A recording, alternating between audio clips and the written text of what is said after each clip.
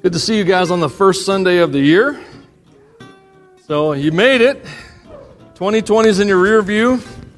As everyone's been saying, hindsight is actually 2020 for the first time ever. Which I know that was lame, but I had to do something there. So I don't have a lot of announcements or anything like that today. We'll have a bunch next Sunday. We've got a few things going on. I'm just stalling until my computer boots up, actually. So, if I didn't have a computer, I would preach for a long time, actually. So, my notes keep me within a certain time frame. Sometimes, not all the time. All right. So, what a year. I have no idea if 21 is going to be any better. I'm good no matter what happens. So, God's got this, right? So, I'm not going to worry about it. Though last year was a year with a lot of criticism. There was the most interesting year to be a pastor ever. I'm just saying, no matter what you did, some people loved it and some people hated it, which is normal. It's just that there were changes every single week. You were like, we're meeting. Oh, no, we're not meeting. We're wearing masks. Oh, no, we're not wearing masks. We hate masks. We love masks. And on and on and on the duel went. One of the things that I get, and this is just by way of introduction to kind of bring us into a place where we can look forward to something, but as a pastor, I get a lot of complaints about the church. There's my quotation marks, the church. And of course, last year was a big the church year. The church ought to do this, and the church ought to do that. But the thing is that the church is led by people who have no idea what they're doing 96.4% of the time. They're just like, God, help us not mess this up, And so as I was getting ready for this message, I thought I would just address that. It'd be a good thing to do it, to kind of point this out, because a lot of folks go like, what is wrong with the church? She's too harsh. She's too soft. She doesn't take a stand for truth. She doesn't love. She's not compassionate enough. She's too compassionate. On and on and on and on it goes. So I thought I would tell you what was wrong with the church. You ready? Nothing. Nothing. And here, I got a biblical basis for it. You ready? Here we go. Christ loved the church. He gave up His life for her to make her holy and clean and washed by the cleansing of God's Word. He did this to present her to Himself as a glorious church without a spot or wrinkle or any other blemish. Instead, she'll be holy and without fault. The church may not look like she one day will be, but Jesus has His church well in hand. Jesus has His church. Now you, on the other hand, He also has well in hand because you are part of His church. And what we need to realize as Christians is that when we were saved and embraced by the pursuit of God, the love of Christ, and the realization of grace, that we were at that moment born to outgrow this life. Do you understand that? We talk about personal growth. I'm talking about supernatural growth. A kind of growth that prepares you for something far beyond your wildest hope. Something far better. And so we are all on a journey to outgrow this life. And it's like there's a Elevation Worship's doing a song right now, and I can't remember the title, but there's a line that says, I know you're not done with me because I'm not dead yet. So one of these days you're going to shake off this flesh, this house of clay, whatever you want to call it, and you are going to advance, level up into a new life. So that leads us into our hymn for today, which is by a guy named Albert Brumley. So Albert Brumley was born in 1905 in Spiro, Oklahoma. Spiro, Oklahoma is a big town in Oklahoma. It has a Sonic and a stoplight. And I'm assuming that Spiro, Oklahoma deals with tornadoes because it ends in the word Oklahoma.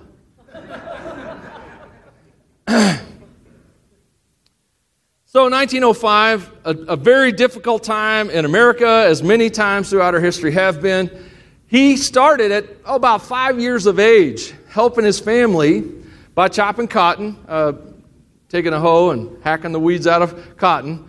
to provide for the family income. My parents started out their young life that way.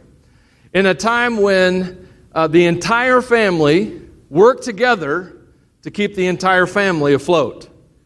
I grew up with some advantages. My parents handed me a hoe at 11 instead of 6, so I feel privileged in that regard. And then they let me keep all the money I made and use it on clothes and tithe, and that was all there was. And so that was how our life started. So Albert Brumley lost a brother to typhoid fever when he was very young, 6, 7 years of age. He wrote the hymn, I'll Fly Away, in his early college days. But when he was interviewed about it, he said that the inspiration from the hymn actually came from the loss of his brother. And what I want you to see is that there is a time in our history, and there have always been many times in the history of the world, when people realized that the next life was better than the one they were in. That they didn't have hope that this life would provide everything they wanted. I shared a passage last week from Paul who said that if our hope in Christ is only for this life, we are more to be pitied than anyone in the world. And so we just didn't realize those first century believers, they had their hope in the future more than in the now. I'm not saying they didn't trust God for the nasty now and now, as I like to call it, but they had the hope for the sweet by and by. And so when I think of I'll Fly Away, I think of another hymn born out of pain and out of loss, and yet it's such a fun hymn. I love that hymn. I think I had a song director, because that's what they were 30 years ago. Worship leaders were called song directors, who made us flap our arms during that song one time. And I hope Steve never does that, but I shouldn't have gave him the idea. I mean, song leaders used to really love to humiliate the audience, and Steve not so much. Yet, anyway. So, as I get into today's material, I want to tell you my source. My source is the Bible. Now, when I say the Bible, I don't know what goes through your mind. The older I get, the more I realize I know less and less about what people think. So, a lot of people think the Bible is one source.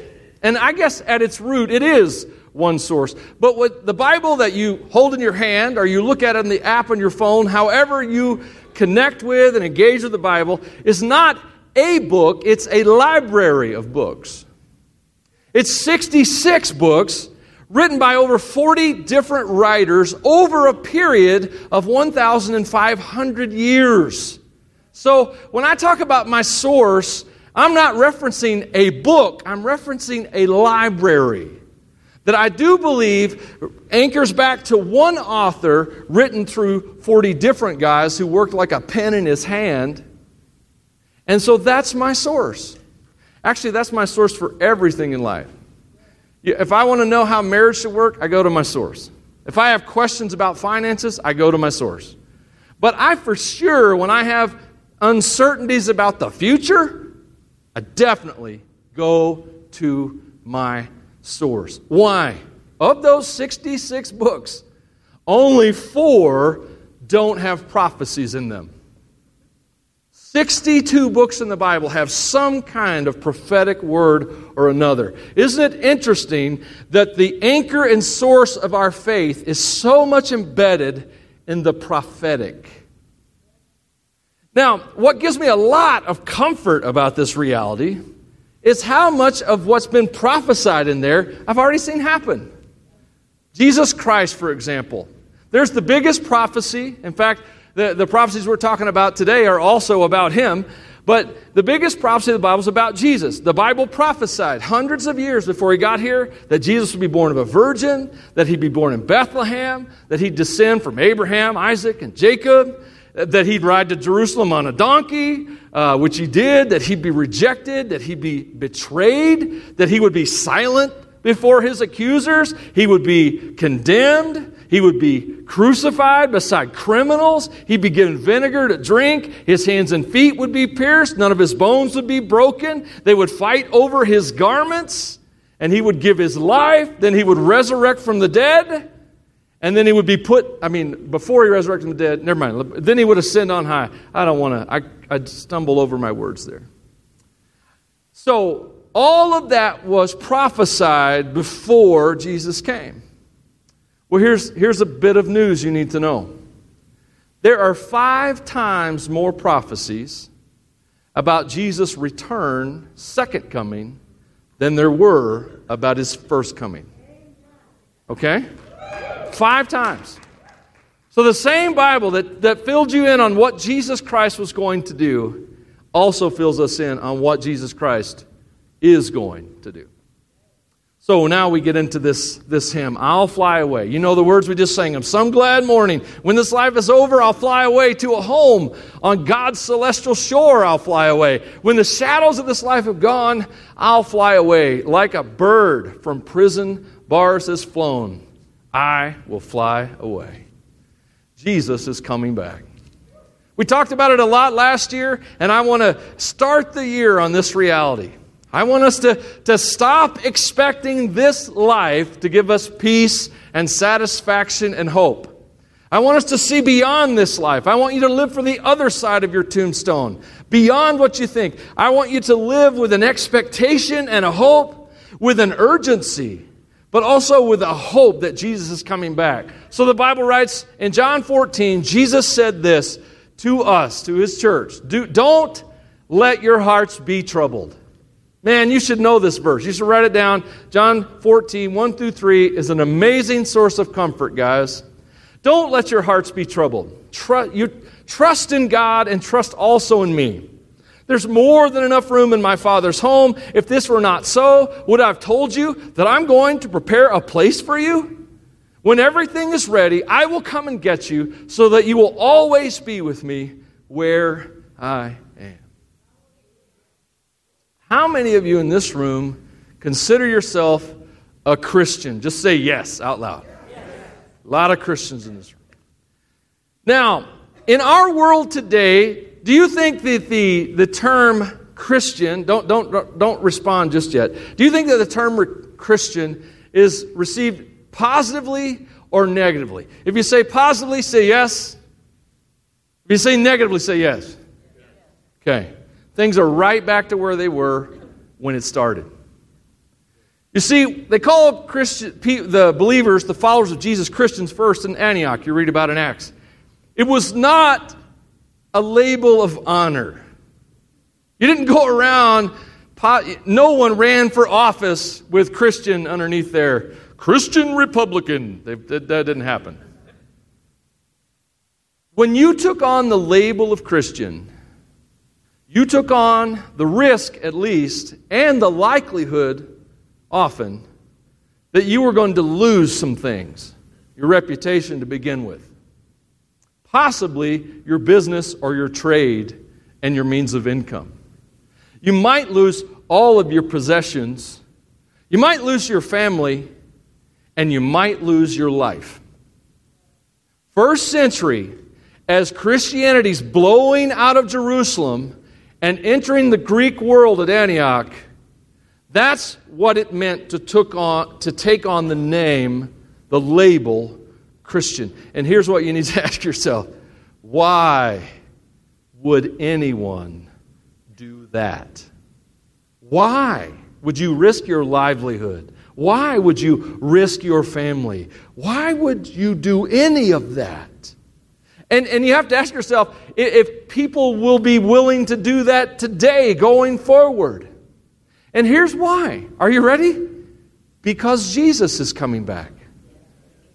Someone came to them and showed them a truth, the truth, that Jesus Christ had come, had died for them, paid the wages for their sins, and made a way for them to live in relationship with Father God. And that same Jesus would come again and take them back to their Father God in heaven. That was the message. So when people received that message and they began to live in that message, because you can't receive a message and not live in it, then when that happened, their hope was transferred from wealth and comfort and acceptance and popularity in this life to hope and strength and acceptance by Father God in the next life. Do you see? So they were living for the next life.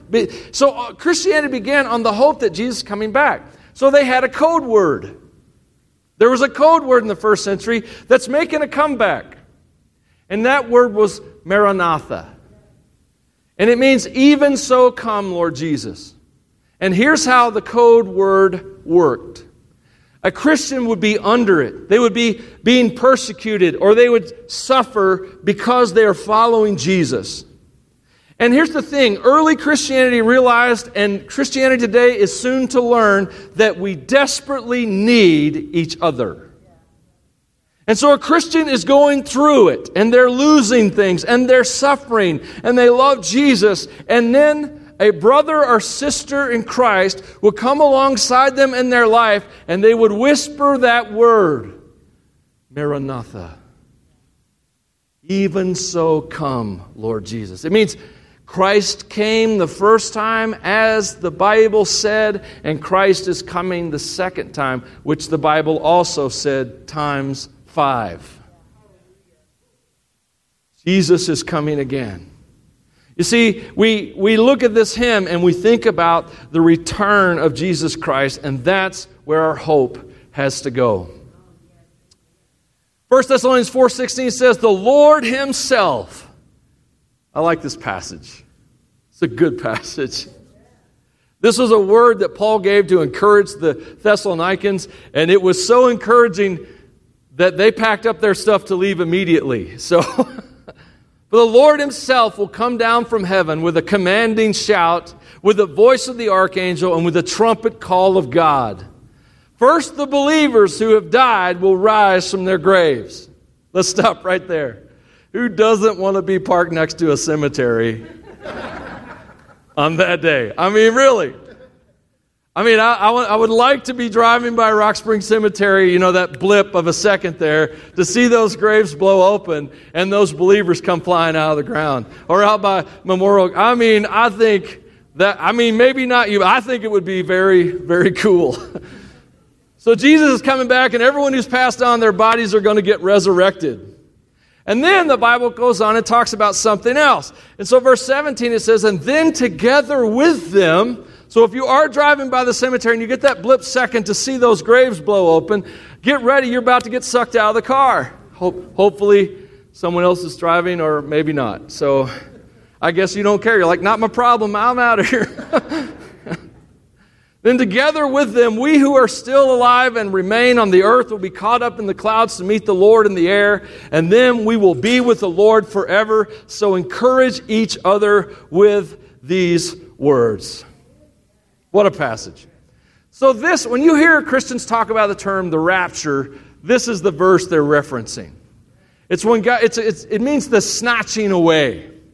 And so Jesus is coming back, and He's going to snatch all of His believers together. Now, I, of course, grew up, I was a child in the 70s, a teenager in the 80s, and all of these end times movies were coming out. I bet some of you remember some of them. And I don't know what the deal was, but there was this thing in those 70s movies where when people got raptured out for the movie, they left all their clothes behind.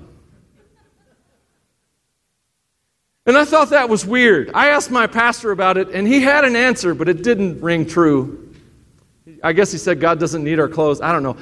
But have you ever wanted, maybe this is just a pastor thing. I don't know. Michael, where are you? Have you ever wanted to just, everyone bring an extra set of clothes one Sunday, and the guy who always falls asleep, and then everyone quietly lays their clothes on the chairs and sneaks out of the room. And then someone blows a trumpet. Okay, yes, I know it's a preacher prank. I know only people who know about this would get it. But for just a second, it would be so hilarious to do all this. So I do want to say something before I move on to this about the rapture. I want to remind you to be very, very humble about your view of end times. It's very important. I'm afraid that there are people who have a very rigid view of end times who could lose their faith if it doesn't work out the way they say. And so you need to know that the Pharisees and the Sadducees and the religious scholars of Jesus' day had a very rigid view of how the end times are supposed to go, and because of it, they missed Jesus. So maintain a humility about your views of end times, and if you ever hear the word eschatology, that's what it means. They're talking about end times, okay? So when it comes to the rapture, we know without the shadow of a doubt that Jesus is coming to snatch us away in a good way. Not like your mother when you were young and she snatched you up, not like that. In a good way, snatch us up, all right? So the rapture is coming. Matthew 24 says this, people didn't realize what was going to happen until the flood came and swept them all away. That is the way it will be when the Son of Man comes. 2 men will be working together in the field, one will be taken, the other left. 2 women will be grinding flour at the mill. One will be taken, the other left. So you two must keep watch, for you don't know what day your Lord is coming. Understand this. If a homeowner knew exactly when a burglar was coming, he would keep watch and not permit his house to be broken into. You also must be ready all the time, for the Son of Man will come when least expected. This is not science fiction. This is supernatural fact. Jesus is coming back, and when He comes back, the opportunity to follow Him ends, in a way. To trust Him. This period of grace changes in some way. And so, even though I look forward to the return of Christ, His imminent return, I also have some dread. Because there are a lot of people that I love that have yet to trust Jesus. Yet to follow Jesus Christ. Now, if you are like this, if this is your first Sunday or you are not familiar with these kind of things, I know that this sounds like a sci-fi movie. All these people vanishing, being taken, snatched up into the air. But here's the thing. This is not new in the Bible. Jesus referenced the surprise of the flood. Jesus referenced the flood. There was also, you had a guy named Enoch who really loved hanging out with God. And one day, he just stopped being here and started being there. He vanished on this earth, is with God. Another guy was a guy named Elijah, a prophet of God. He loved God too. He and God had a very open relationship. You should read Elijah's story in 1 Kings. Elijah did not mind complaining to God. And anyway, another sermon there that I think I've already preached. But anyway, so one day he goes out. He knows God's coming. A fiery chariot separates him from his companion and the person he was mentoring, Elisha. And then he gets taken up in a whirlwind. Apparently it was in Spiro, Oklahoma. Anyway, and then Jesus, when He ascended, He rode up on a cloud. So people leaving this life and through a supernatural means is not new to Scripture. And so you need to know that even though this might sound a little weird to you, it's outside what you're comfortable with, doesn't mean it's not going to happen. There are a lot of things that are weird to you that are true and that are real. And so you just need to know that there's a supernatural reality where Jesus Christ is coming to snatch up all the believers. And when that happens, things are going to change. Let me reveal to you a wonderful secret. We will not all die, but we will all be transformed. I kind of wish that said skinny, but that's another Michael thing.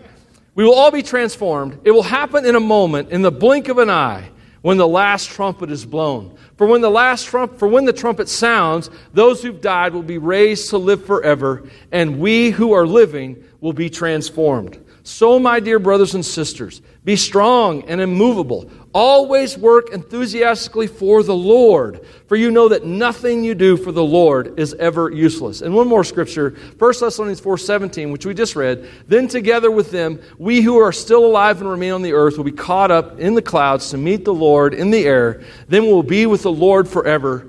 So encourage each other with these words. Encourage each other with these words. I want you to see that the imminence of Christ's return, the certain hope of Christ's return, is for us to encourage each other with. That's why the early church said the word Maranatha. They wanted people to know Jesus is coming back. He's coming to gather us to Him. And so I know that this life is filled with pain and suffering and loss and grief. But here's what you need to know. All of that pain, suffering, and grief has an expiration date. It comes to an end. And that's something we need to encourage each other with. One day Jesus returns, and all of our pain, all of our sorrow, all of our losses are over. Unless you don't trust Him, and then all of that begins in a way that you could never have imagined. Which is the serious part, which is why we must hang on to the imminent reality that Jesus Christ is coming back. See, one of the things that I think makes this a challenging message in our world, in the Western world, in America, is how comfortable we have it. And I know some of you are going, well, it really hasn't been that comfortable over the last year. You roll the clock back 20, 30, 40, 50, 60 years, it wasn't nearly as comfortable then as it is now. I remember in the mid-90s, I took a mission trip with a friend to Mexico, and I'll tell you a little bit about the story in a few weeks when we talk about missions. But it amazed me in the mid-90s how that in Mexico, they were living like it was the late 30s, early 40s in the United States. We struggle about whether or not we have a retirement. They call them what? First world problems? Oh man, my internet's down. I posted something dumb on Facebook. I'll never get rid of that. First world problems.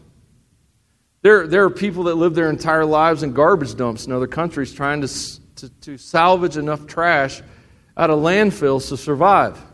There are people who are selling their bodies just to eat. And as horrible as that sounds, you begin to come to some people who are in those kind of suffering and you share the message. Jesus died for you. God loves you. And He's coming back for you. He wants to take you to a wonderful home. He has a place for you. A place for you. To people who live in a world that doesn't seem like there's any place for. See what I'm saying? How much hope there is to this? So no matter what the future brings, and no matter what you think your problems are, man, we have to wrap our heads around the reality that Jesus is coming back and taking us to Father God. We have a place prepared for us. You may never fit in here. That's okay. You don't need to fit in here. There's a place for you in Papa's house. Does that make sense? And we can encourage each other with those kinds of words when we get down, when we suffer with depression. I mean, I don't know about you, but I love the idea of going home. And that's home. Here is kind of like a camping trip. Granted, I have a really nice tent right now, but that's a different thing. Another story and an amazing testimony for another day. But here's a camping trip, and that is our place. And I can't wait to get there. Every year, I know more and more people who are home. Every year older I get, I can list more and more names of people that are already home. Some of them I got to share the gospel with, and they came to faith. And I had a small part in making sure they had a home to get to. And there's a reunion day coming. There is a family reunion party that's going to happen.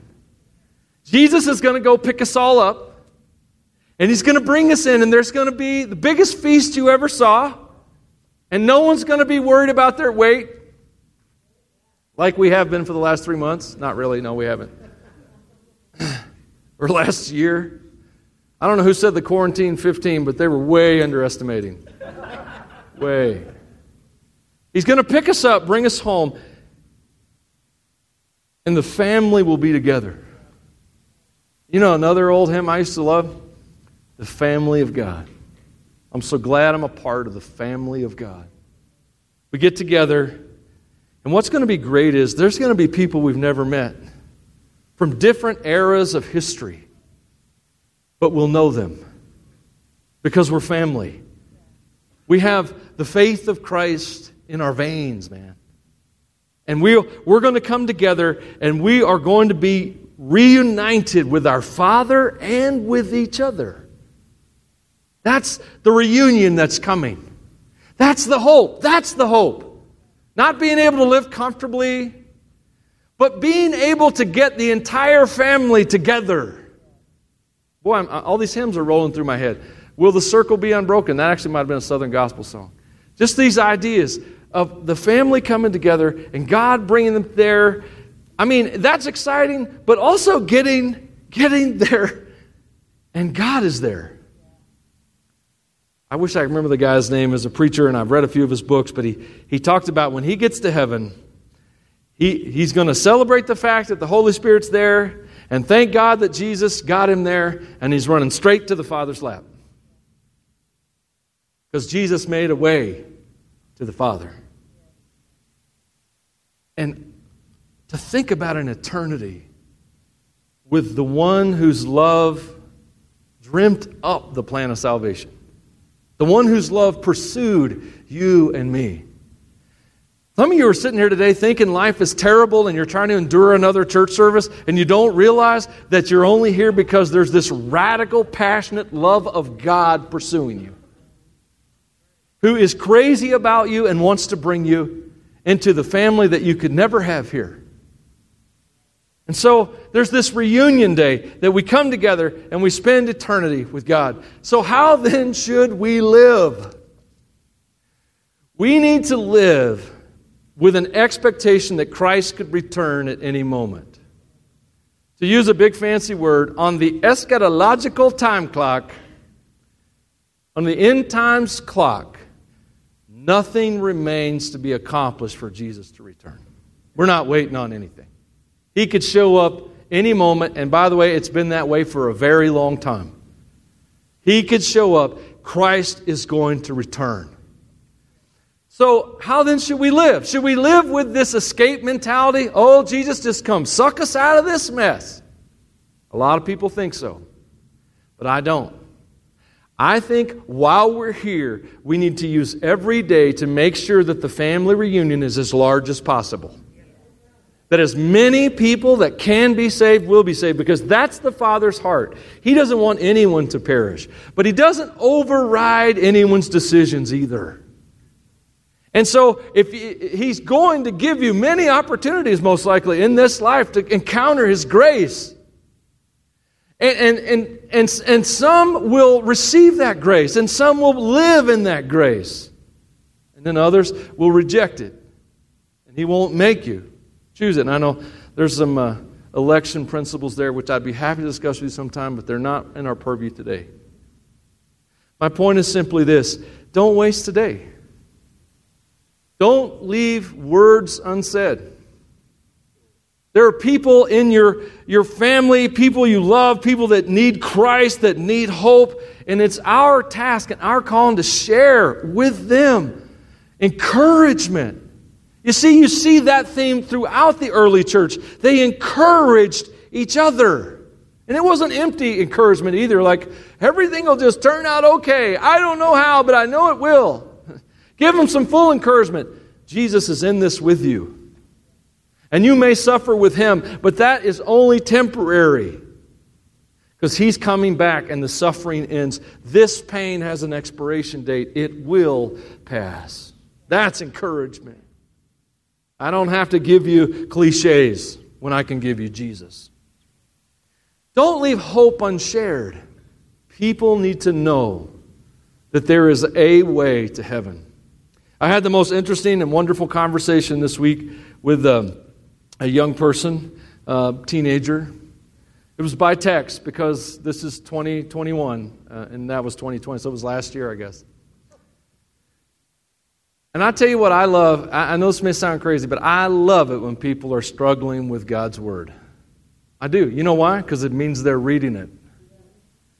People that don't struggle with God's Word, a lot of times their Bible's just kind of dusty, or they hadn't opened the app in a while. Well, however that rolls nowadays. But this person got a hold of me, and we had this long text conversation. You could tell I was interested, because normally my texts are one letter, K. She was struggling with the fact that not everyone gets to go to heaven. Struggling with the way to God. And it was so fun because I was able to just say, well, here, read this scripture. Tell me what you think. Read this scripture. What kind of thoughts does that rattle loose for you? And that's all it was. I'm not here to tell you what to think or how to think. I'm here to show you that there's a Word of God and a direct link with the Holy Spirit to help you learn what you need to know. The Holy Spirit teaches us and leads us in all truth. And it was so exciting as this young girl's reading the scriptures and telling me what she thinks and comes to that conclusion that everybody has to come to. Jesus is the only way to the Father. He's the only way. And I'm so glad there's a way. Have you ever thought that the people who are trying to find a way that's not Jesus are really just stumbling around in the dark? They'll never know in this life if they found the way until it's too late. But when you find Jesus and you hear this guy says, hey, I am the way. I'm the truth. I'm the life. No one gets to the Father except through me. When you encounter that reality, you have found the answer you've been looking for. And I hope every one of you finds it, because what I would like to see, I'd love it if Jesus dropped by on a Sunday morning to pick us all up. Of course, I'd also like to be next to a cemetery, so I'm a little bit in the... That's right, yeah, well, that's why they used to put them by the church. So then they put stained glass windows in because they didn't want to know, but that's another issue. I'd like it if Jesus dropped by, and when he left, we were all gone. All of us. We were all at the reunion in the Father's house. And I hope that's true for you. And I hope that all of us live our lives in such a way that we share that gift with everyone we can. We can't make everyone believe, but we can make sure that everyone has at least heard. Everyone should get a chance to at least say no. Everyone should get a chance. Let's pray. Father, I pray that you would burden our hearts, fill our hearts with not a heaviness, Lord, but an anticipation. An anticipation that, yes, you're coming and we're excited and we can't wait to go home. Lord, how we are getting so tired of the evil and the hurt and the pain and the grief of this life. Lord, we long to go home. Like Paul said, I want to go home to be with Jesus, but it's better that I remain here. So Lord, while we're here, help us, Father, through us, share the hope of Jesus. There's forgiveness. There's restoration. There is a different way to live that is not burdened with the stress and anxiety and the pressures of this life, but rather a way to live that is free in Christ. To live for God, to live for something higher. I pray that no one leaves this place today without encountering you in that way. In Jesus' name I pray. Amen. We're about